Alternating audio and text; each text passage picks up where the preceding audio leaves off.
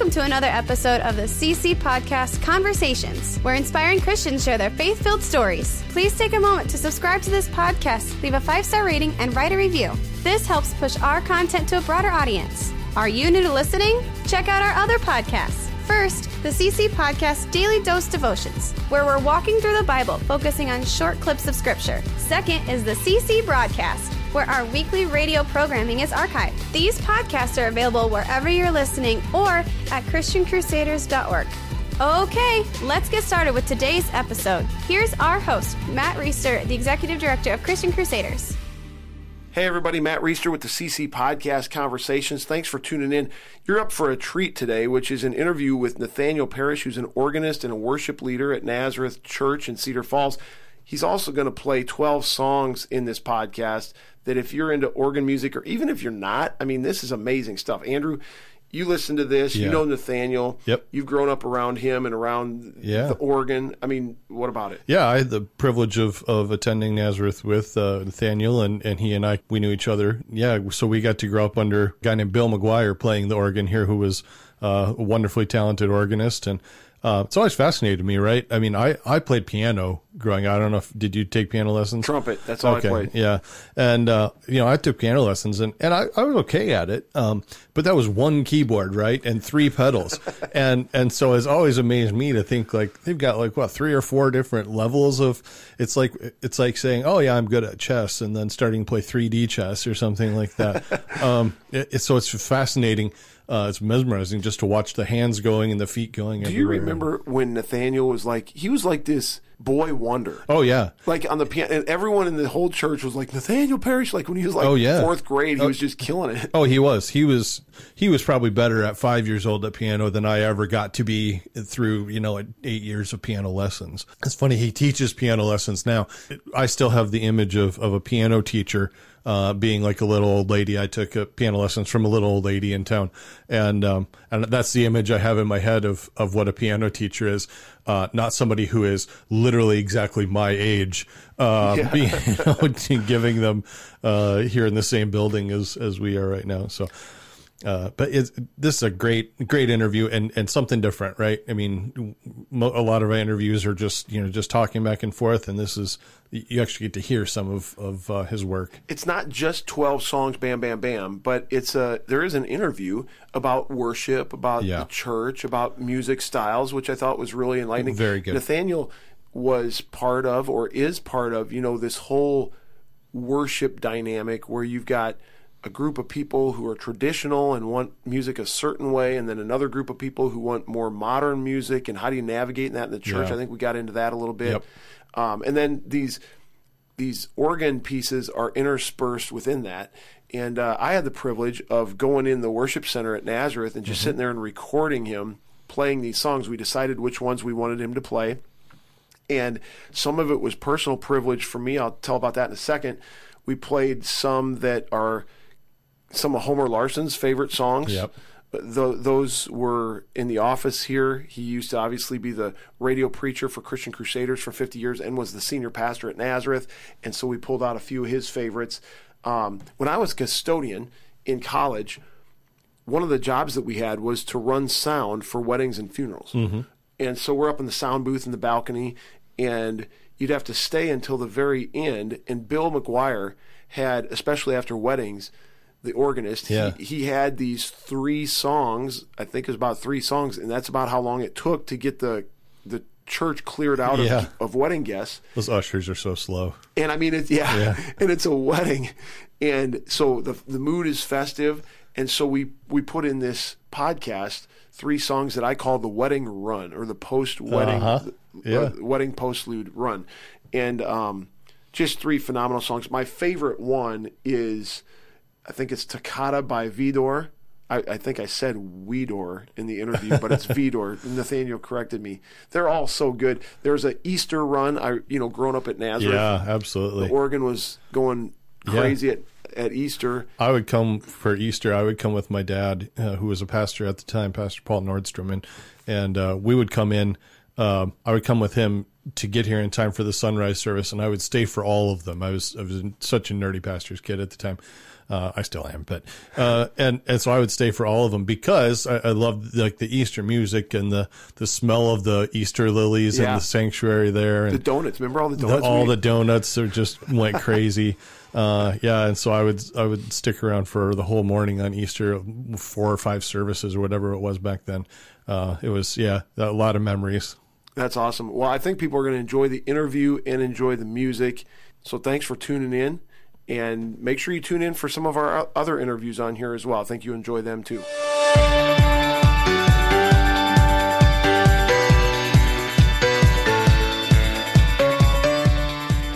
Today, you're going to be treated to a special experience. We've got Nathaniel Parrish in the studio today, and Nathaniel is the Organist and Worship Director at Nazareth Church. Is that your title? Director of Worship and Music. All right. I think, yeah. And not only are we going to talk to him a little bit about worship and music, but we're going to listen to him play the organ. He's basically going to give us an organ recital today. We already recorded it, and I'm really glad that we recorded it. We just got done. We've got, I think, about 12 songs that we're going to play throughout the remainder of this podcast, and we're going to intersperse some conversation around it. And I think that people will be blessed and inspired. And how you feeling after 12 songs? A little tired. Yeah. So you told me that you might need some breaks in there. And when we get to like Vidor, yep. Wider, when we get to Vidor's Toccata and Stars and Stripes Forever, you're really moving up there. And so just tell about just briefly the physical experience of playing the organ. Then we'll get to introducing you. Sure. At Nazareth, our organ's really tough to play, mostly because it takes up a lot of physical space. And all of the mechanics that make the keys play and the wind come through the pipes has to be done physically. And so the more that I have going on the organ in terms of stops and in terms of coupling or pairing different manuals or keyboards together, the harder it is to play. And so when you have a really busy passage where your fingers are just moving a mile a minute, it's the equivalent of probably trying to sprint a mile, and just trying to keep up and keep your fingers going and not letting the pain set in too much, I thought it was funny when you were doing Toccata, which is like 16th notes the entire time for like 6 minutes. Yeah. Right. I thought you said we're doing this one time. I got one take on this, and fortunately it turned out pretty well. So people get to hear that. That'll be toward the end of the podcast. Nathaniel, how on earth did you get into playing an organ? I was thinking about this when I was headed over here this morning. Are there many organists your age or younger? I don't think so. No. It seems like an older instrument, and it seems like, more traditional, obviously. Sure. And churches, not all churches, of course, but a lot of churches seem to be moving away from traditional music. And so there might not be many young people aspiring to play the organ. So just how did you get into it? And just tell a little bit of your story. Sure. So I was fortunate to kind of grow up in the church. My parents were really, really good about making sure that we were in worship every Sunday. Even if we're on vacation, we were in church somewhere. And I just always remember just at a really young age being very enthralled by the music part of church, And I started lessons at the age of 5, and I hope this doesn't come across really arrogant or anything, but I just you're good. You're very good. You've been very good for a long time. Go ahead. I had some natural ability that just kind of came with music that I don't think I really knew about, or just kind of had it. I can't really explain it. And so I kind of grew up then that way, just always kind of enamored by music and coming to worship. And at that time, we only had a traditional service. So that's kind of what I grew up with. And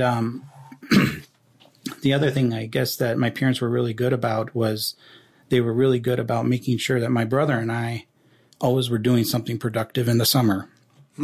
And so there was a time, probably like early high school, where you and I put on a program called Pipes, Pedals, and Pizza. University of Northern Iowa. University of Northern Iowa. School of Music, probably the organ department. And they put this on just to kind of introduce people to the organ. And I got to go. And I just kind of just got captured by it. Were you playing piano by then? I was playing piano by then. I started piano when I was 5. And so for that summer, as my productive thing to do, I asked if I could take organ lessons. And my parents had agreed to it. And I'd walk to church to come for my lessons and walk to church to come practice. And that summer, it was right before my junior year of high school, I just kind of took to it again. And I can't really explain why. I know some pianists have a lot of trouble kind of transitioning to organ. I know I just kind of took to it, though. And I was fortunate to study with my predecessor here, who then encouraged me that you really ought to think about this for a college major. If you're thinking about music, there'll be a lot of piano players and a lot of pianists that will take that route, but there won't be a lot of organists, and you'll be pretty marketable if you want to pursue this as a career. And so that was what I did. I went to UNI for organ performance. Awesome. I remember, so we grew up at the same church. Yeah. This is Nazareth Lutheran Church, for anyone that doesn't know that. It's also the church where Homer Larson was a senior pastor for 42 years. And Homer Larson, for anybody who doesn't know that name, was the radio preacher for Christian Crusaders for like 50 plus years. And of course, Christian Crusaders is the ministry that I'm the director of, that is the ministry that oversees or hosts this podcast. And so there are all these ties. We both grew up at Nazareth under Homer. You were mentored by Bill McGuire, our longtime organist. Yeah. I remember, you're a few years younger than me, but I remember Nathaniel Parrish was like this. He was like the musical virtuoso in our congregation, growing up, just this little young piano phenom. Yeah. And then I don't remember that you got a music degree in organ. Didn't you get like a finance or business degree too or something? I did, to kind of hedge my bets. Good idea. Yeah. And you worked in business for a while before you came over here. Yeah, I've had kind of a wandering career path, I guess you'd call it. Yeah. Before kind of landing here. Cool. Well, we'll get more into your story and some of the other things. I want to get to a song right away, sure, just so people aren't waiting for music. And so we are going to start with Bach's Fugue. Is that the name of it? Yeah, it's a portion. It's a prelude and fugue, but we're just going to play the fugue part of the piece. And so I kind of submitted a list to you of songs that I would like to include in this podcast. And this wasn't on the list. And you're like, I think we ought to add something by Bach. Talk about that a little bit. Yeah, we had a lot of pieces that I think are hymns people well know, and that's all fine and good. I think we have some pieces that you'll hear at weddings. That's great too. But I just was kind of curious, would we want to include some things that are maybe quote unquote a little more off the beaten path? And it's hard to play organ music without playing Bach. Explain that. That must be a musical insider thing. Is it just because Bach's a big time organ guy? Yeah. We wrote hundreds of pieces and for the organ and for church in particular. And so and the writing's just really good. It's hard, but it's good. It's also nicknamed the Flying Feet Fugue.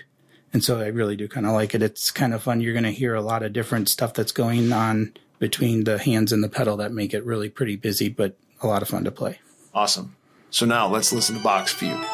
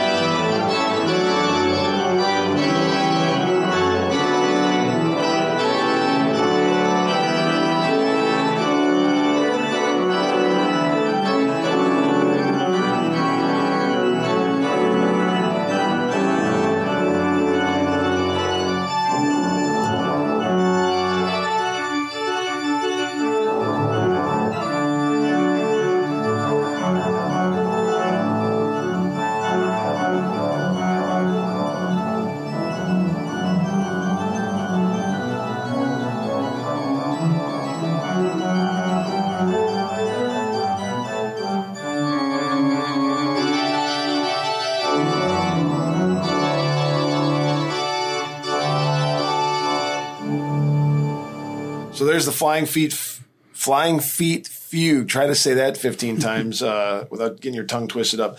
So you talked a little bit, Nathaniel, about how you got started on the organ. Yeah. And the role that Bill McGuire played in kind of pointing you in the direction of getting a musical degree in organ performance, or is that what it is? Yep. So just musically, your mom and dad were faithful to bring you to church and kind of introduce you to some of that stuff, give you the opportunity to learn. Who else influenced you as you kind of went down the road of a career in music or a love for music? Sure. I think I've always been really fortunate or blessed to, have been exposed to good music and just encouraged by people who are older than me, who have probably kind of served as a mentor of sorts. And so, and I think just kind of cultivated a lot of different experiences for me that have just kind of made me a pretty well-rounded musician in my present life. And so I can't really talk about Bill without also talking about Enrique Ochoa here at Nazareth, who, again, in high school, took me under his wing to just bring me on board with some music that we were doing for youth group type stuff. And with totally different style, piano, guitar, no notes, just chord sheets, make up your own part. And, having 12-ish years of reading music and then just having a chord chart and trying to figure out what do I do with this, like, it's a little disconcerting. And was that a tough transition for you? It was a bit. And I say all that was just to say that I appreciate Q giving me the opportunities to do those things. We actually were kind of on the cusp of starting a contemporary service here at the church.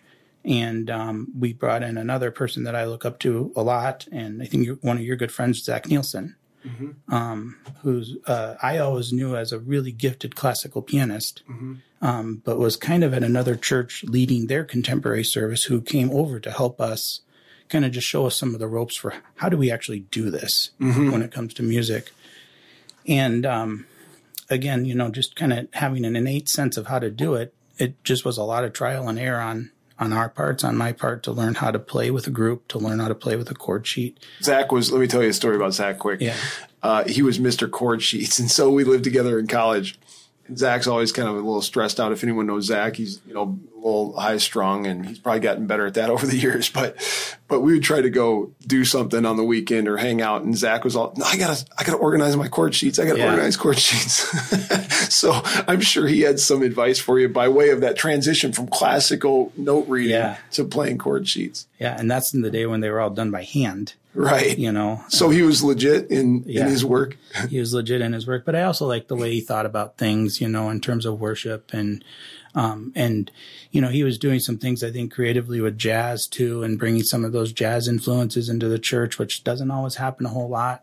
And so I just always thought of him as really kind of a person that was doing some really creative work, in church music. And so, to have those opportunities between Q and Zach to do some things and get kind of plugged in with the contemporary stuff, mostly with Q here, was really made an impression on me, And then, eventually I moved out east, and I think where this is maybe important to our conversation is I took my first job. It was kind of an internship in Connecticut, and my boss there, his name was Tim, he was really adept at, I think, kind of creating what we call blended worship.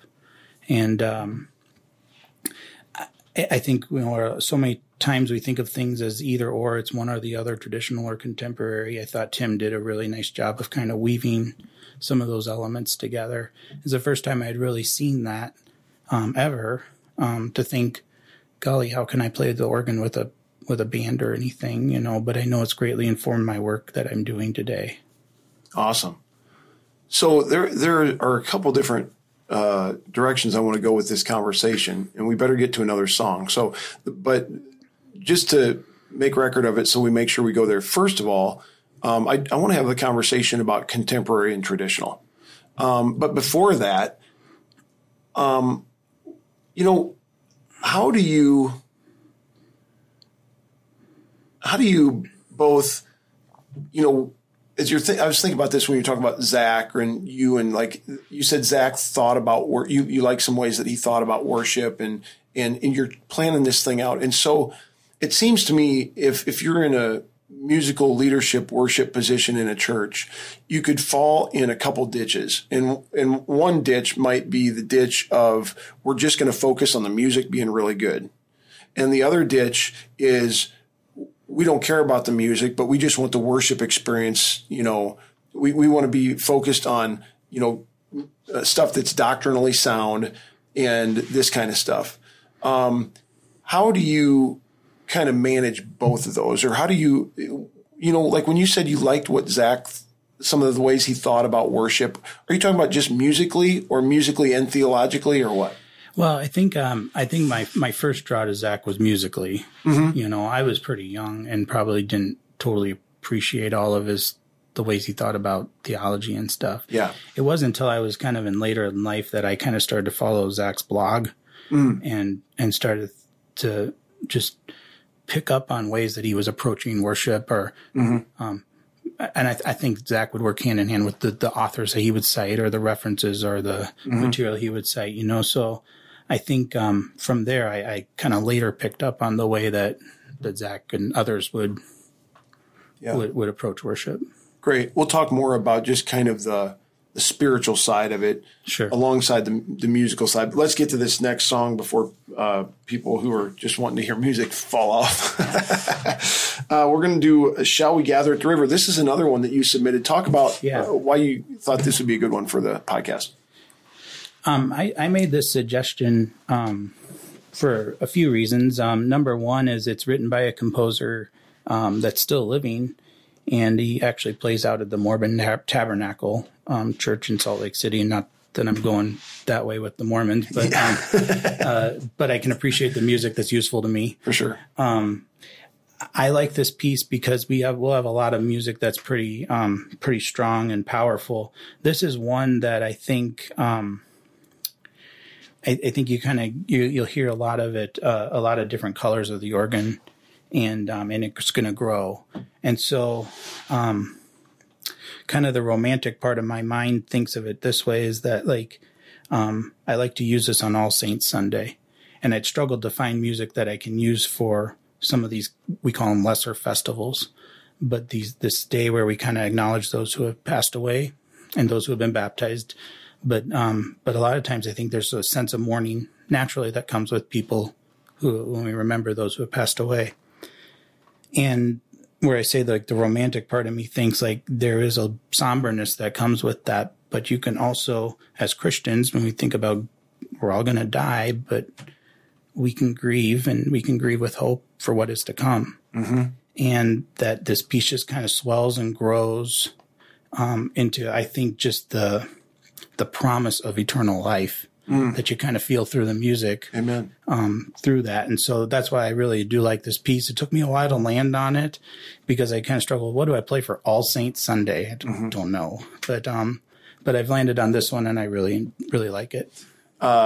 So one of the things, as we get into some of these hymns, and there's going to be more later, I would encourage our listeners, pull out a hymnal if you've got one, or look up these lyrics online and just kind of sit down and in your head, or if you want to sing them along, I think you'd be blessed by that. As I was listening to you play, I had a hymnal in my lap and just kind of following along with the lyrics. Didn't want to sing and screw up the recording, but I think people will be blessed by that. So here is Shall We Gather at the River.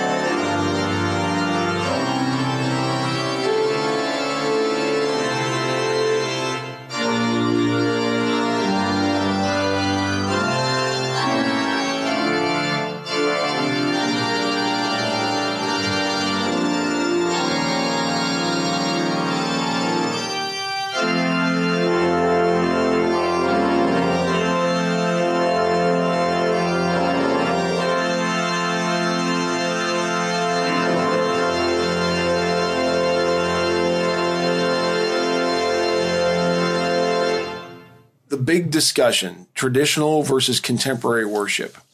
And I was a college ministry director at this church in the early 2000s and was a custodian here when I was in college before that. And that was kind of the time when, if you want to call them, the worship wars were a big thing, not just in this church, but everywhere. I mean, the church at large, local churches all over the country, maybe around the world, we're trying to figure out, okay, how do we update our stuff?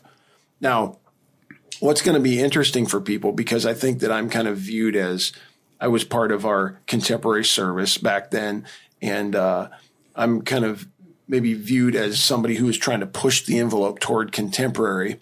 And to a degree I was, because we're trying to reach people who weren't coming, and we thought that that might play a role and help make that happen.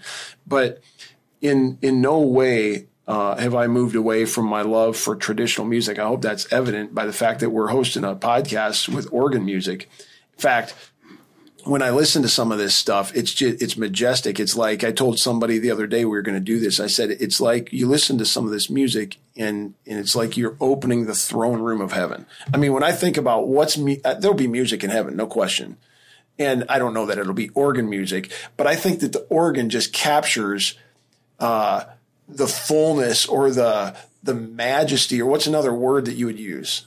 The grandeur. Yeah, the grandeur. Yeah. That in a way that a worship band, I don't think is able to. Now, that's just my personal opinion, and so I could be wrong, and I don't know, and we'll find out someday. And so anyway, I thought, man, this is tremendous music. Beyond that, I love so many of the hymns, and as I said, as I was listening to you play, I had a hymnal open in my lap, and some of these lyrics, and I'm going to read some of them when we get to some of these songs, are just so rich. These are 3-minute songs, or 3-minute and 30-second songs, and you're plowing through 4 or 5 verses, and not only are the lyrics poetic, but they're just theologically substantive. Sure. There's not a lot of wasted words in this music. And it's so, for me, just uplifting and edifying. And so anyway, I love traditional music. I love some contemporary music. There are great examples of really good music. And I'm not talking musically. I'm talking kind of theologically and doctrinally. And both the contemporary and the traditional side, there's some examples of some bad stuff on both sides, as you would expect. My view is, and this is, I would like my kids to have an appreciation of a wide range of worship music, of church music. I want them to know some of the solid, substantive hymns. I want them to be cool with an organ. I was talking to a guy the other day who's like, "Oh, you're doing an organ podcast? I'd never listen to that." Like, seriously? Just because it's an organ, like, what's the problem here? I don't get that. And I think that's kind of messed up. Likewise, there are people who are traditional only and would never, say, "Oh, I'd never listen to those 7-11 songs, 7 words, 11 times. You sing them over and over and over." And I agree. Some of that stuff is kind of fluffy and light. I just, a few days ago, this is a funny story. We're in the middle of coronavirus. I had 101-degree fever like 6 days ago. And, of course, everyone's like, "Do you have coronavirus?" No, I didn't. I'm fine. Everything's great. But I was joking with my buddies. I've got a text thread with some buddies. And I was telling them, "Hey, the Rona might get me. And so we have to plan my funeral quick." And so I was going through all these funeral plans with them. We were joking around mostly. And I said, "Hey, there will be no worship bands at my funeral, okay? We're going to only play the piano and hymns. And if there's a couple good praise choruses or something that are at least theologically substantive, we can do that." But anyway, so my bias is a little musically more on the traditional side than contemporary. The reason I've moved away from traditional worship is twofold. One, it's typically earlier. I don't want to get up that early and get the kids ready and all that. And number two, I'm just not at a place where I believe that sometimes in traditional worship, there's this idea that there have to be all these certain components. You have to say the Lord's Prayer. You have to say the Apostles' Creed. You have to have absolution and confession. And I'm just like, no, I don't think so. If it were up to me, we'd play a couple good hymns. We'd have a 45-minute sermon, that just hits you right in the face like a 2x4, and then we'd walk out. But not everyone likes church the way I do, so I accept that. Sure. What are your thoughts about any of that? Yeah, there's a lot of things you could say, I guess, about it. I think the traditional versus contemporary thing is not a new issue by any means, and I think that it's probably one that's been around for hundreds of years, as a matter of fact, and so I'm pretty unfazed by that conversation, to be perfectly honest. I think God has a heart for all people. Yeah. And God, I'm not in a position to assume or put God in a box in terms of what he can and cannot use in terms of music. Yep. I think if we are united or divided based on music alone, then that's a problem. Mm-hmm. Hopefully that there's something deeper, the gospel, that unites us. You know? And so I don't get too wrapped up in that conversation. Personally speaking, I like to live in kind of to really blur the lines between the two. I think there's some really productive areas to blur the lines. Yeah. Between both traditional and contemporary worship. And I try to really, I guess I look at kind of both banks of music as what are the positives? What can I take away from them? Mm-hmm. And I think when you look at traditional music, there's certainly like a bona fide established repertoire canon of music. It stood the test of time, and it stood the test of time because it's good. Yeah. Right. And there's something that I think kind of gives us confidence about continuing to use it because it still speaks to us. Mm-hmm. And yet with the contemporary music, I think I think that if I'm still playing the same songs after 20 years, or I'm playing the same chord progressions after 20 years, I'm going to get bored and feel diluted in what I'm doing, and if I'm feeling that way, our congregation's probably feeling that way. And so I think there has to be room for kind of creating something that's new and fresh, and finding out what is the music that's being done today, what music from today will stand the test of time too. We have to create opportunities for that. Yeah. Now, I think the hard part is that there's just so much music out there, and and I think the average song, like pop song, sometimes they has a shelf life of 5 to 7 years, and then it's done. Wow. And so it does feel a little bit experimental to figure out, like, how do you know what's gonna stick or not? But a song I think that was written in the 80s is a good example of this, and not really advocating this song necessarily, but Lord, I Lift Your Name on High. Mm-hmm. We did that song. We did it a ton, at one point in time. Haven't done it for a long time, but it's now showed up in our hymnals as something that's at least worthwhile to maybe kind of keep around in some way, shape, or form. Shout to the Lord. We just did that one in church not that long ago. I actually have a file on my computer called Iffy, meaning I'm not really sure that I want to commit to this song as part of our regular rotation, but I'm not really totally willing to put it away either. Mm-hmm. And so I think you have to find ways to kind of create spaces for new things to come on board too. And that's important. What would be your, I described kind of my own personal opinion. I think people should have a wide appreciation for a wide range of worship music. I mean, if it's biblical and if it's gospel focused, then I don't care if it's with an organ or a rock band, and I don't care if it's 7 words 11 times or 6 stanzas with a bunch of words I never say otherwise. What would be your advice or your counsel to somebody who's maybe stuck in one camp or the other and just like, no, like the person who said, I'd never listen to organ music? I'm going to steal from a couple of people who have influenced me again. So a good friend of mine, Nancy Gran, has kind of encouraged all of us here at the church to think of, whatever the music style is, let's just say for the sake of the argument, organ music. And I'm going to stereotype, 110% stereotyping. Grandpa and Grandma are resonating with the organ music. And you might have a youngster, again, stereotyping, say, why? What's the point? Does this, antiquated. I don't get it. And you could flip that argument around where you could have, again, stereotyping. Older people say, I just don't understand these kids that are at these like massive events and everybody's bouncing around and this, that, and the other. And I think that what Nancy has said that just speaks to me is that, can I look at something that maybe I don't personally resonate, but I see how it's resonating with somebody else, and can I celebrate that? So, youngster, can I look at my grandparents that are just enjoying a certain form of music done a certain way and appreciate what it is that means to them, and vice versa.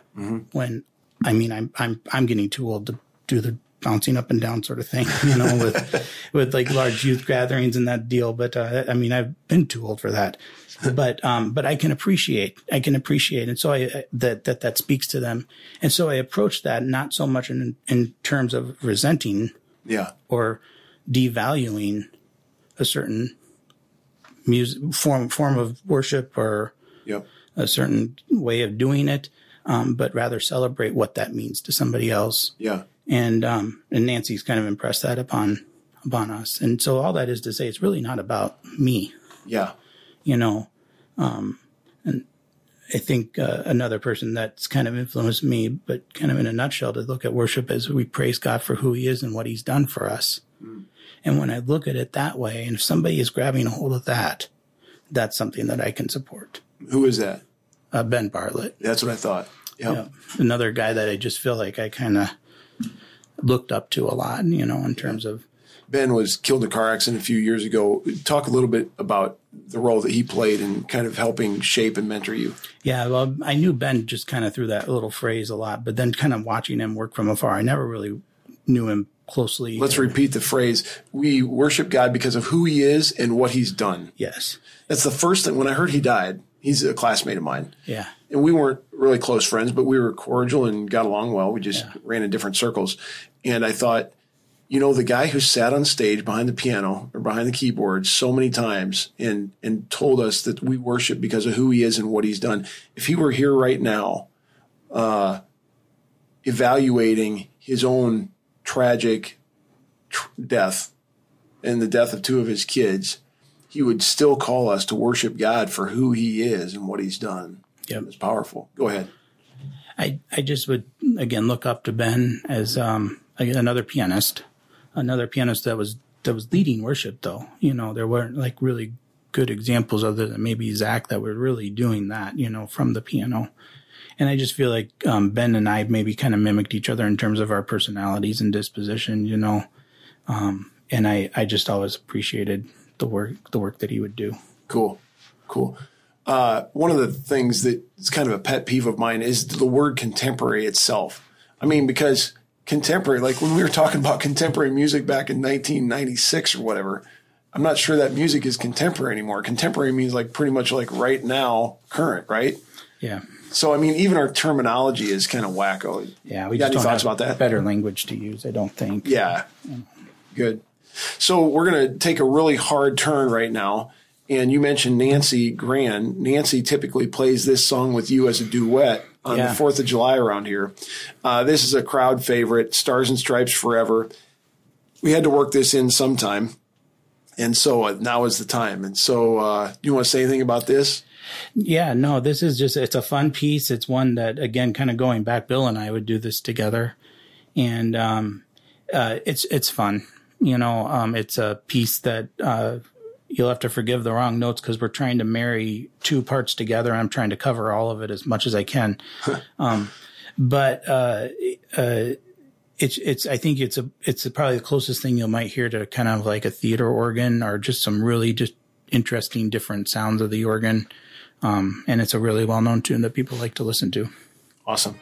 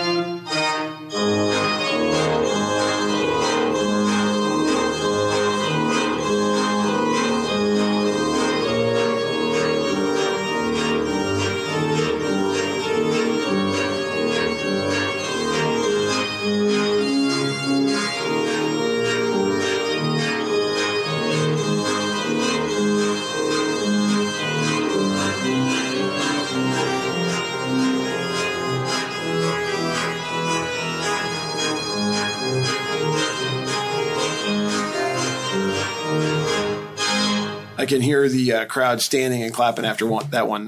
There's always people sticking around to listen to that. You play that the 4th of July weekend. Yeah. The 5th is a Sunday this year.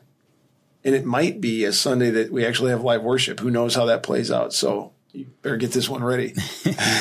We're talking about it. I haven't asked Nancy yet, and I don't know what we're doing for that Sunday yet. Yeah, good. I want to dive back into something we were talking about before that, about just the worship music. And one of the things that has affected me during this kind of coronavirus shutdown, I don't know what you think about this. I told this to a pastor, and he actually agreed with me. A music guy might not. I thought this year, not being able to gather for Easter, I mean, nationwide, maybe even in other parts of the world, people not gathering in church for Easter, I think was awesome. And the reason I think it was awesome is because I think that we have had a tendency to, with Easter, which is, I mean, is there a more celebratory day in the Christian life? I don't think there is. Yet I think that we have tended to worship the trappings surrounding Easter, including the worship service, the music, the flowers, the getting dressed up, the blah, blah, blah. And this year, it's like the Lord said, nope, you guys aren't meeting together. You're not going to have any of that stuff that in some cases you've been distracted by. In some cases, maybe you've even idolized. You're not having any of that. So you're going to sit home and you're going to think about the thing that Easter is all about, the resurrection. So that's opened up my mind to consider how many other things I'm tempted to, or that I actually do idolize, that because of this coronavirus shutdown have been just kind of ripped away. I can now, or I'm doing it more and more. But for a while there, I couldn't just go do whatever I wanted whenever I wanted. We canceled 2 or 3 trips that we were really excited to go do. My kids couldn't hang out with their friends the way they wanted to. And so financially, things are kind of questionable for some people. And so and we've talked about this on our CC daily dose devotions as we've been going through our Bible overview, and we had some coronavirus devotions. By the way, people should check that out at the CC podcast, Daily Dose Devotions, and we'll put a link for that in this. But people like worshiping the music rather than God, who the music is trying to point us to. Mm-hmm. That's totally possible, right? And how do you, as a worship leader, kind of combat that for yourself? And how do you try to set things up so that people are as least likely as possible to fall into that in the church? Yeah, that's a hard question. Well, first of all, do you see it? Yeah, I see it. And actually, I did listen to the podcast that you were talking about with Christian Crusaders where this issue kind of came to bear. And I think there was certainly like when this whole thing kind of hit in mid-March or so, and and at one point it was like, well, it might be May 1st, and that felt like an eternity away. And now we're almost to the end of May, and and it felt, well, what about Easter? Yeah. And like there was a certain level of mourning that came with that, know, and I struggle with that, most honest. I struggle with it a little bit with I enjoy the pomp and circumstance of Easter too, as much as anybody else. Yeah. I feel like my faith, I understand why we give it its due. And so, that it matters to me that way, but I also, I worry about that sometimes with people, and myself included, that I can kind of default back to what are the things that I just like because I like them. Yeah. And I know what it means to kind of set those things up on a pedestal. I don't know how much I like really have real strong feelings around preferences related to music. I certainly do have some preferences, I know, but I also feel in my role, I kind of do a lot of different things. And so I don't know that I really have an opportunity to really trot out like, this is what I want to do, and I want to do it all the time sort of thing. I do have to be kind of flexible with stuff and try to find the inherent value in a lot of different things. I don't know if I'm totally answering your question. Yeah. But I think we just constantly need to kind of hold worship out for telling Christ's story. Again, for who he is, what he's done, what he is doing, what he will do for us, in us, and through us, you know, and that has to be the focus of why we gather to sing together. That's good stuff. We're going to go ahead and turn the corner into what I've got a thing on my sheet here called the Easter Run. And so we're going to play 3 songs kind of uninterrupted, and they are songs that have been familiar around here, and so obviously you're familiar with them. I'm familiar with them. We're going to start with Jesus Christ is Risen Today. Yeah. And then we're going to go to Crown Him with Many Crowns. And then we're going to finish up with Now All the Vault of Heaven Resounds, which you kind of play as a postlude instead of the entire hymn. Yeah.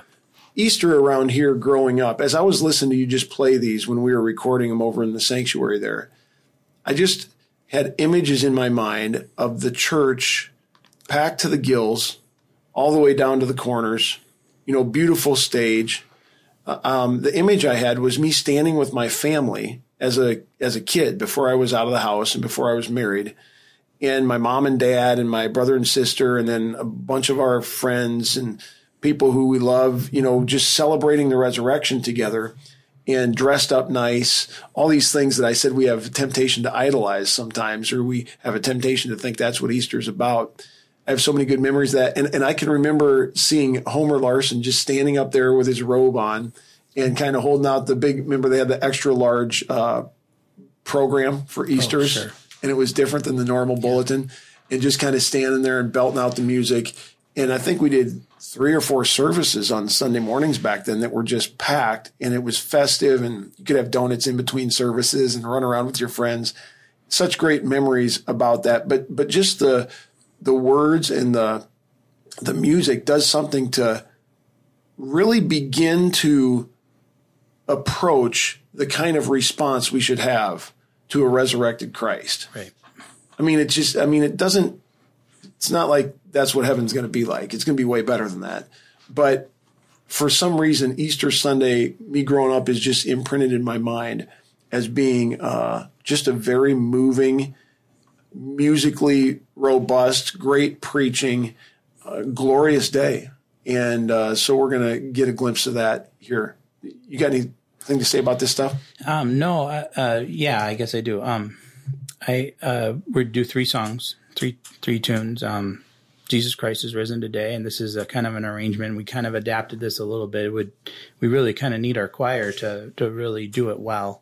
But we, and brass, but this arrangement does work pretty well for Jesus Christ is risen today. So it does have kind of a festive introduction, a little bit of an interlude, and then a coda or an ending that kind of brings the whole thing to a close. Crown Him with Many Crowns, I think we just left that one pretty well alone as just kind of a standalone hymn. And then Now All the Vault of Heaven Resounds is another one we've adapted. It usually would be done with brass and organ, but it's one that I really like playing, and I always use it as a postlude. And usually we'll sing the hymn then the very next Sunday as kind of a post-Easter hymn. You guys got to get your hymn books out for this. This is the third verse of Crown Him with Many Crowns. Crown Him the Lord of Life, who triumphed o'er the grave, who rose victorious to the strife for those He came to save. His glories now we sing, who died and rose on high, who died eternal life to bring, and lives that death may die. I just don't, no offense, I just don't know many contemporary praise songs that can accomplish what that does. It's beautiful. Let's take a listen.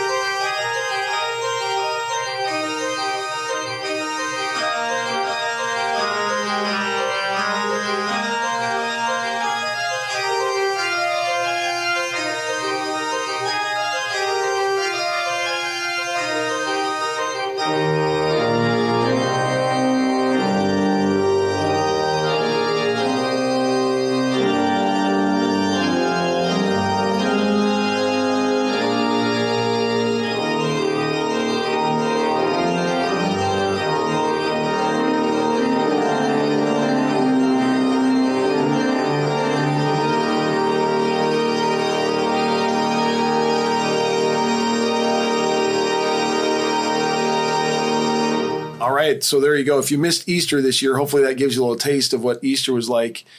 Nathaniel, you were just telling me a story about an Easter where things went awry. This is an amazing story. Yeah. You're thinking about like kind of this coronavirus kind of being the big stop button that makes us kind of just pause for a second, reevaluate and recalibrate things. Yeah. This was Easter, and it was maybe a couple of years ago. And I remember we were on our second to last service, and we had done kind of a gentler, more reflective piece with some singers and guitar, piano sort of vibe. And for the offering, we were about done. And I think I had one note to hit at the very end. And I kid you not, as I'm hitting that last note, there was just a pop. And everything just goes down. And where it was like the organ or everything? Everything. Lights, the screens. Electricity just done. Whole building. And where it was spooky for me is just that I was sitting in the piano bench and I hit that note and that pop happened simultaneously. I thought, what did I do? And kind of trotted up to the organ real quick, and there's no power. Unfortunately, we were at the end of our second to last service, and so we just pretty much called it good that we're done. People dismissed, and then we had one more service to do, and it was our contemporary service, and I felt kind of bad. I know I had a colleague that I was working with at that time that was leading a lot of that service, and he had put just oodles and oodles of time. Oh man, into putting an Easter service together, and now you're kind of wondering, is this going to come back on? What's going on? Well, we're not getting power. And so in that little brief window of time between services, they totally threw everything out, started all over, and they led an totally acoustic worship service. Our pastor preached as loudly and as boldly as he could without any amplification. Wow. But I think, we kind of look back on that as one of the most kind of spirit-filled services that we had. Yeah. We were out of necessity. We're forced to kind of deal with something we didn't really expect. Yeah. Kind of like this coronavirus deal. Yeah. And I think that there was kind of a real claiming of what Easter was all about. Right. Like it's not about the plans that we laid. It's not about the music that we set up or what we pictured this service to be like. That all gets stripped away. This has to just be about the resurrection of Jesus. Right. That's awesome. That's good stuff. I was wanting to get your kind of approach or your take on, like you said, there's gazillion songs, traditional, contemporary. And I've always, like I mentioned before, there are some contemporary songs that are just from a theological or a doctrinal perspective, biblical perspective, just garbage. And there's traditional songs. Well, some of them have been weeded out because of the test of time has a way of weeding this stuff out. But there's some of those that are kind of like doctrinally and substantively not a lot there.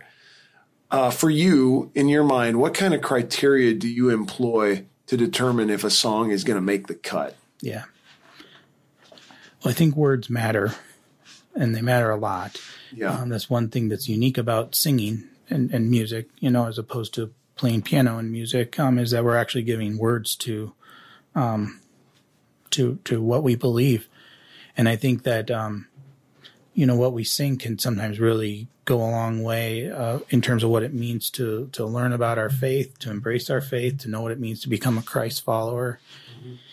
And so all that language that we're putting into people's minds, into their hearts, into their imaginations, into their lives, into their memories, I think it really, really matters. And, despite the facade that we sometimes have for coming to church, a lot of us, if we were to peel back the layers, we're all kind of wrestling with something. And, we're wrestling with our relationship with God, with our relationship with other people. And so if we can bring some of these lyrics to bear, I think that is something that can serve as an anchor and sustain people through really difficult times, because life is just hard. can be icky kind of sometimes. And so things that I really look for is I want songs that say something. You know, I want them to be biblically sound. Mm-hmm. I want it to be true of who Christ is. Mm-hmm. You know, Amen. What he's doing in the world around us, what he has done, what he will do. I think there needs to be kind of a message of freedom that's found in the gospel. I love it when songs draw upon scripture. Can't go wrong there. Right. I think about, you know, how you quoted a little bit of crown him with many crowns. You know, if you look at any of our hymns and kind of the message that's woven through those verses, you know, you kind of get a big chunk of theological ideas, you know, rather than just a fragment of something. And so I think pieces that kind of tell a story, those are really useful in terms of helping us learn our faith and grow and embrace it. I love pieces that, now, and certainly not every song has to do this per se, but I appreciate music that sometimes talks about the reality of the devil, of hell. Yeah. Amen. I love that. Just because, you know, those are things that are real. And I don't think we do ourselves or our congregation. I think we do ourselves or our congregation a disservice if we just act like that's not there. Yeah. Act like it's not there. I think music that talks about kind of sharing the good news, that this is not just meant to be only for me, but it's supposed to be for other people and supposed to be shared with others. I think that makes for a strong piece. I think if we can have music that speaks to all of the human experience, not just the mountaintop moments, but the fact that life again can be hard. Yeah. Amen. And you know, if you read the Psalms and some of those, that runs the gamut in terms of human experience. And I think that if we can reflect that in our selections, I think that that's speak to people. Totally. I'm putting you on the spot here. Are there we're not doing anything with contemporary music in this podcast, but what would be a couple of your favorite more contemporary songs, which obviously I assume would meet those criteria? Yeah. And that you think, I can't think of them off the top of my head, but I know there are 3 or 5 contemporary songs that I think do a great job of just doctrinally describing who we are compared to God. He is great and we are not, and we're sinful and we're wretched and stained. And then it kind of weaves the redemptive plan of God through Christ, and just very powerfully. It seems like we maybe sing a couple of them during our Good Friday service once in a while. Sure. But what are a couple of your favorite? Oh, I don't know if they're my favorites, but you know, one that comes to mind is not so new or not so new anymore. It's old. The 10,000 Reasons, Bless the Lord. Yeah. That's taken straight out of Psalm 100 something. I can't remember. Yeah. You know, and so, I think that's one that maybe kind of is pretty strong. There's another one called King of Kings that we've done more recently here at Nazareth, that I just really love. It tells the whole narrative of Christ coming. And I think, you know, that it's important for us to just recognize, you know, the entire story of God's redemptive work in the world. Yeah. World was created. There's the fall. We're broken. Yep. Christ was prophesied. Mm-hmm. He came, he was born, lived, died, was raised, and that has real implications for our life today and in the life to come. Yeah. And I think if we can tell that whole story, that matters. That's great stuff. You mentioned we're going to do a little segment here of 3 hymns that were significant for Homer Larson. We're doing that for a couple of reasons. One is because Christian Crusaders is the ministry that the CC podcast falls under, and so we're kind of giving a hat tip to our 50-year radio preacher who's not with us anymore. But also it's biographical for me in a sense, because I grew up with this stuff, and I remember it meaning something to him, and I meant something to me as well. These are great hymns. One of the songs is going to be We've a Story to Tell to the Nations. Homer loved that song. And to your point, I circled some words in here. I'm not going to read all the lyrics, but there's a couple mentions of the word truth. Truth isn't a word that is absent in newer music, but the idea that there's truth is certainly not popular today, that there are absolutes, that there are non-negotiables, that, for instance, God's word is completely reliable, or, for instance, there are certain things that are true and certain things that aren't true.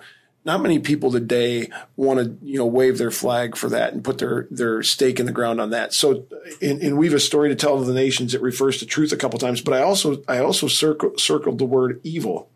A song that shall conquer evil. Obviously, it's a song about the good news of Christ shall conquer evil. And I just love that the word evil is in a song. I mean, let's not try to act like evil's not real. And it's kind of like you can't say the word evil because it's just going to make you look really radical or something like this. Like, come on, man. I mean, this is a biblical concept. So I love when you said, you like to see songs that refer to some of those things that maybe we don't want to talk a lot about, but we need to because they're part of the mix. A couple other songs we're going to hear here is When Morning Gilds the Skies. And I'm going to read a couple verses from this one and then from the next one. Then we'll go ahead and listen. This is also called May Jesus Christ Be Praised. And this is just a great lyric and a great simple verse that I think just lays out I like your word grandeur or the greatness of God. He's so beyond maybe the little pocket-sized God that we sometimes are guilty of trying to, this manageable little God who I can wrap my head around and who I pull out of a genie on a bottle when I'm having a bad day. This is the 5th verse in this hymnal. Sing, sons and stars of space. Sing ye that see his face. May Jesus Christ be praised. God's whole creation o'er, for I and evermore. That's A-Y-E-I, for I. You don't see that word a lot. Yeah. For I and evermore, may Jesus Christ be praised. And it's just like, man, this isn't just this. I mean, God and Jesus aren't this little thing that just came to earth and we have these cute little stories about him. Like, he created the universe. And the suns, I love that it says, sing sons and stars of space. In other words, suns. Like, there isn't just the sun, the one that we know about. There are suns and there are stars of space. And they should all, Scripture says, if we don't praise him, the rocks will cry out. I mean, creation worships God. Creation worships Jesus. And I just love the poetic way that it says that. I don't know if you got a comment about that or not. No, I mean, it just stirs your imagination, though, doesn't it? Yeah. I think it's just such eloquent language. Yeah, totally. And then the church is one foundation. Here's the 2nd verse. Elect from every nation, yet one o'er all the earth. Her charter of salvation, one Lord, one faith, one birth. One holy name she blesses, partakes one holy food, and to one hope she presses with every grace endued. Obviously, the church is one foundation. It's interesting. It's not referring to the little C church. We're talking about the big C church, the body of Christ. And if you're going to sing this song, the church is one foundation, it implies that you're part of the big C church. And to be part of the big C church means that you have faith in Jesus Christ. So the truth is, we've talked about this on other podcasts before, that you should go listen to the Phil Hopper podcast, by the way, if you want some clarity on this. The fact is, there are people who sit in churches, little C churches on Sunday, who are not part of the big C church. And so this isn't the church's one foundation. This isn't Nazareth's one foundation. This is the body of Christ one foundation. And elect from every nation. There will be people in heaven who trusted Christ from every tribe, tongue, and nation. And so it's going to be very diverse, all kinds of skin colors, all kinds of ethnicities, all kinds of languages having been spoken on earth. But the ones from each of those nations that trust Christ will be one in heaven, and we are one o'er all the earth. That's a great lyric, too. Yeah. So let's go ahead and listen to these 3 hymns that we picked off Homer's favorite hymn CD, and hope you enjoy them.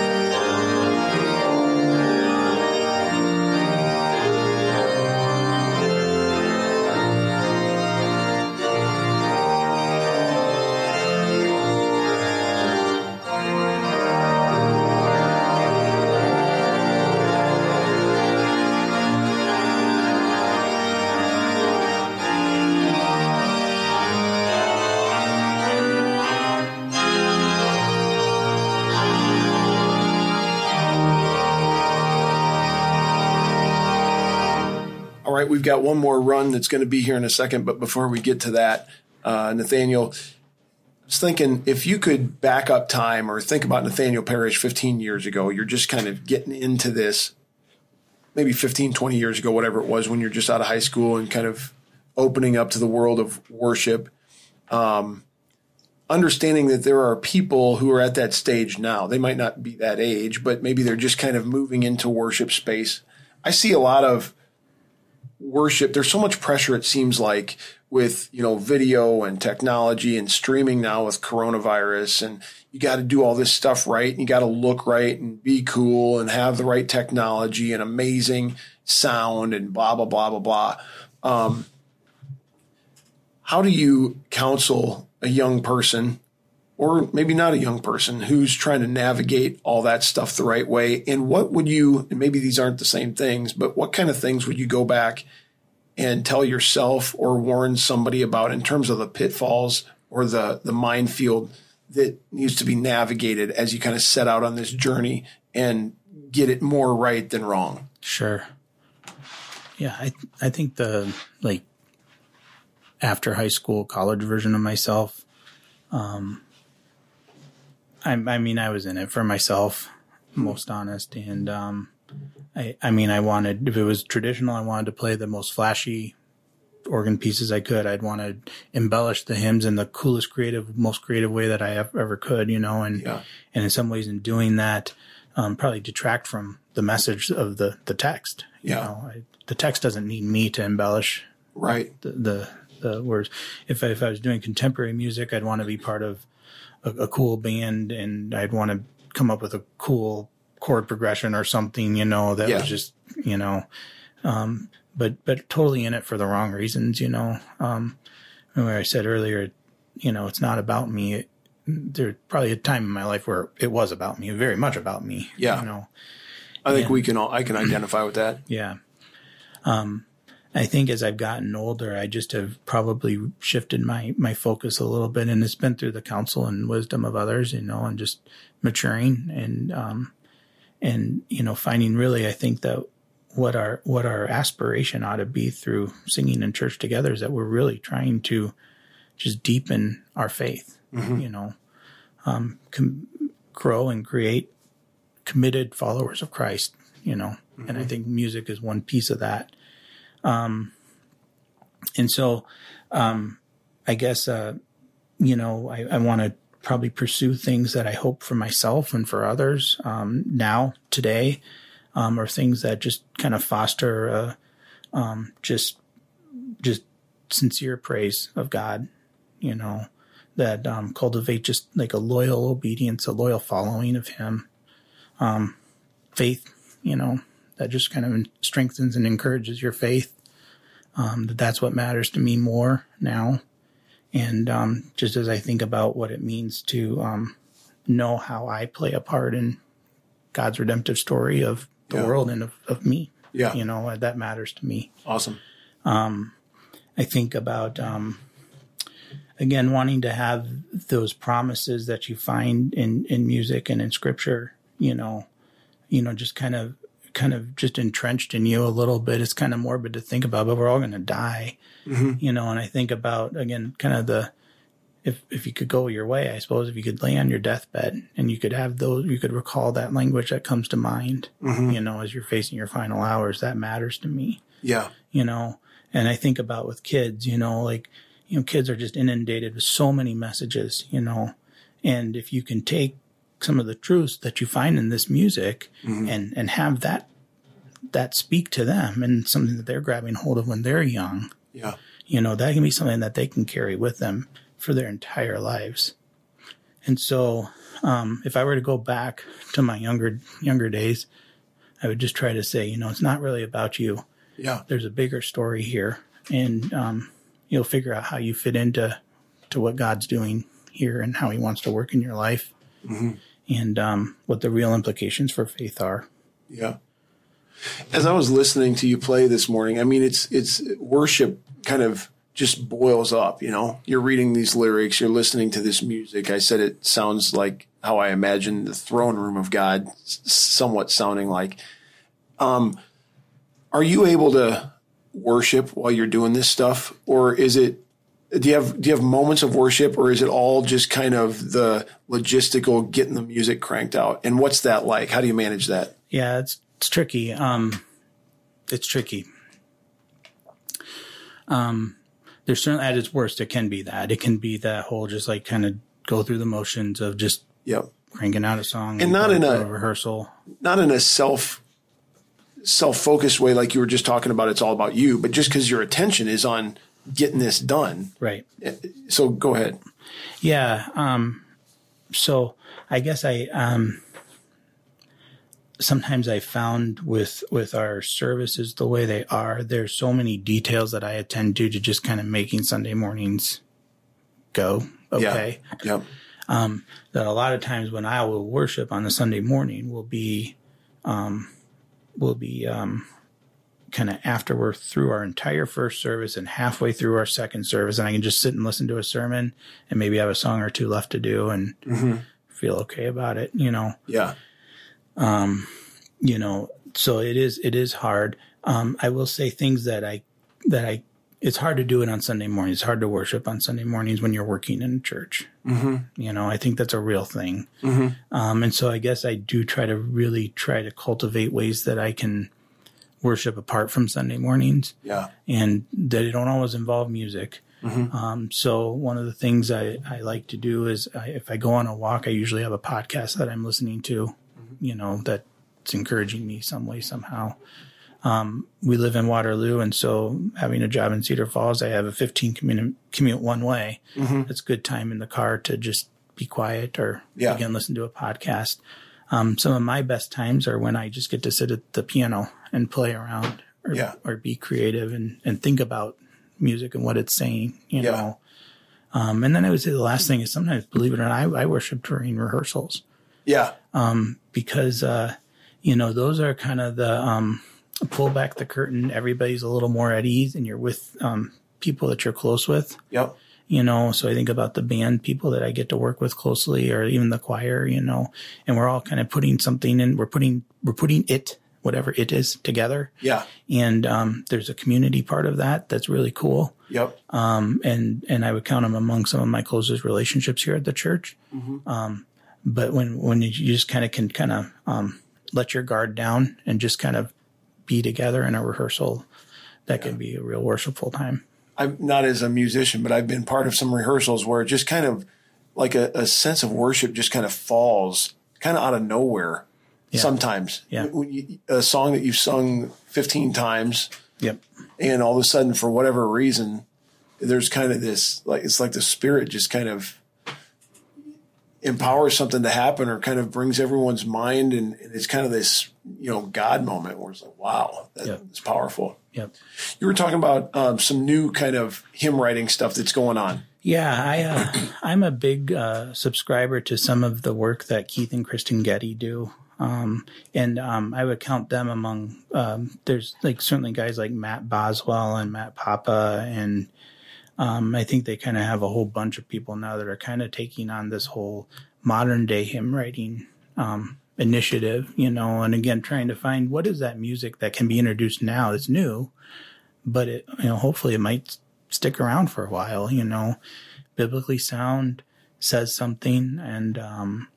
And so I really like their work. I've been fortunate enough to go to some of their conferences. I think one of their first year was just the rationale for why we sing. Why do we sing together? We're created to sing together. God's given us this ability. We're commanded in Scripture to sing together. We're compelled as a response to sing together, and what kind of witness that is for us as a congregation and into the world. And so once I had my first exposure to that, I just knew I had to go back. And I know one year they've done a conference that focused exclusively on the Old Testament, and in particular the Psalms, and kind of singing through the Psalms. And again, the Psalms just are really powerful in capturing all of the human experience. We talked about with some of our other music. I think this year they're looking at doing kind of the life of Christ and the Gospels, and probably they'll get into some of the other parts of the New Testament too. But just kind of this arc of why we sing, and then kind of marching through the Bible. And I think it'll kind of all culminate in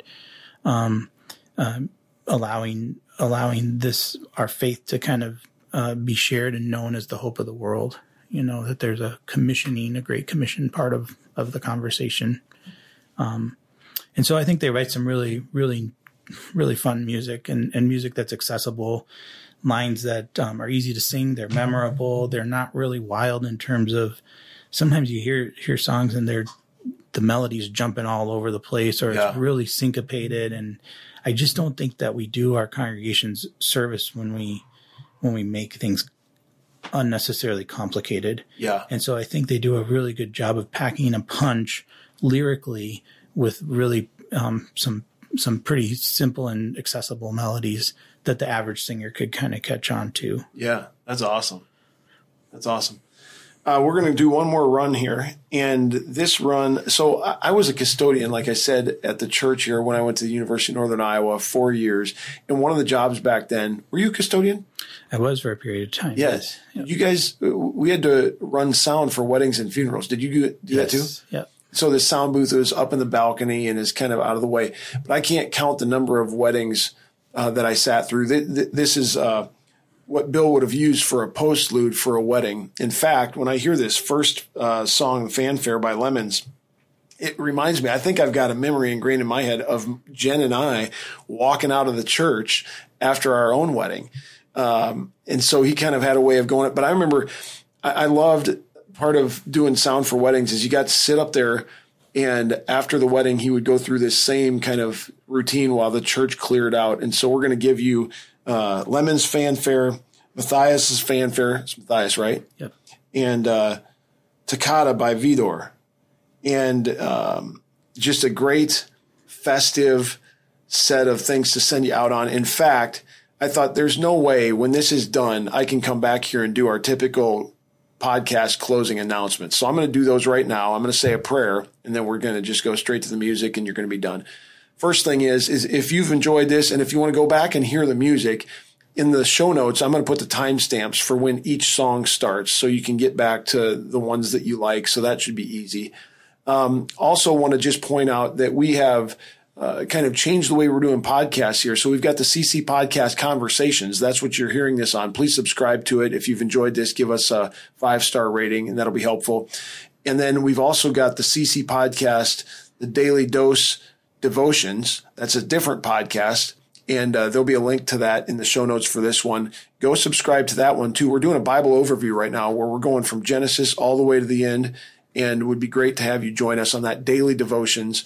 Just about a 6-minute thing. We're in partnership with the Cedar Falls Bible Conference and Fresh Wind Ministries at Western Home Communities. I think you'll be enriched and blessed by that.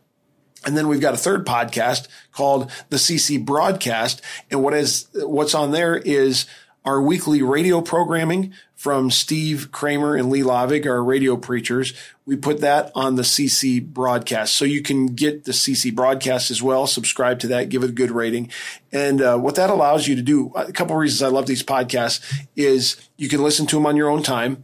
If you don't have time to listen to the whole thing at once, you can hit pause and pick it up later. And what I really like, I don't know, Nathaniel, if you do this or not, but I speed up the voice sometimes. Oh. On a lot of podcasts, you can go 1.5 or 2 times and just kind of get through the material quicker. And so that's good stuff. So check out those podcasts. Thanks so much for being with us today, Nathaniel. Thank you for your time and your energy and your insights. I think a lot of people are going to be blessed by this and really, really enjoy it. Let me just say a prayer, and then we'll end it on a bang. Heavenly Father, thank you so much for the gift of music. I think the order of music and the just reflects your design, and just music itself glorifies you. But when we hear it the way we've heard it today, it's especially inspiring. And Lord, I pray that you would continue to use this podcast to stir people who listen to it, to draw them to you, not just to get goosebumps because the music is good, but to be drawn into a deeper understanding of who you are and what you've done and why you are worthy of worship.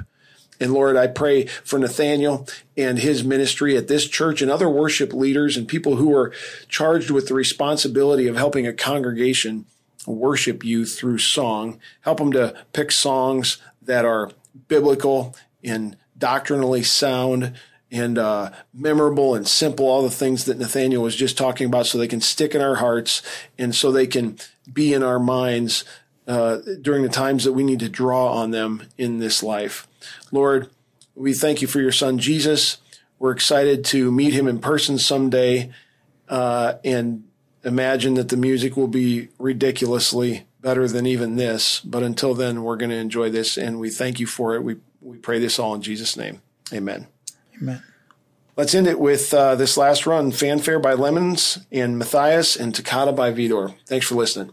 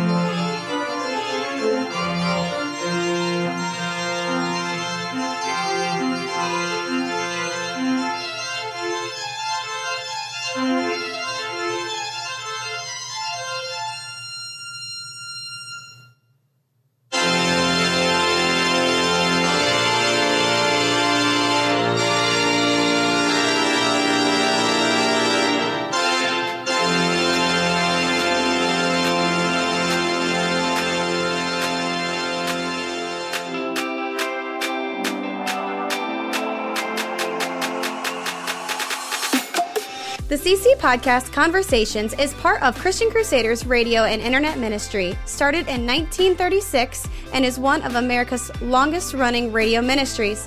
We are 100% donor-funded, and donations to our ministry are tax-deductible. So if you are encouraged, challenged, or inspired by today's conversation, please consider making a donation on our website, christiancrusaders.org, or mail a check to Christian Crusaders, 7401 University Avenue, Cedar Falls, Iowa, 50613.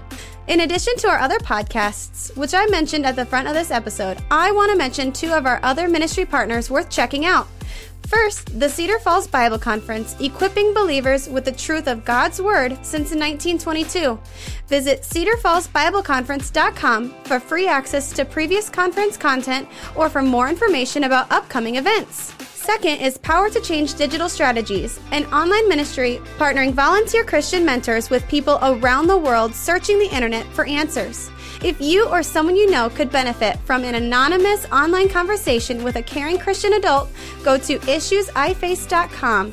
Or if you would like to be a volunteer Christian mentor, please visit p2cdigital.com. That's the letter P, the number 2, and the letter C, digital.com. See our episode notes for details and links, and remember to subscribe, leave a 5-star rating, and write a review. God's richest blessings to you, and thanks again for listening.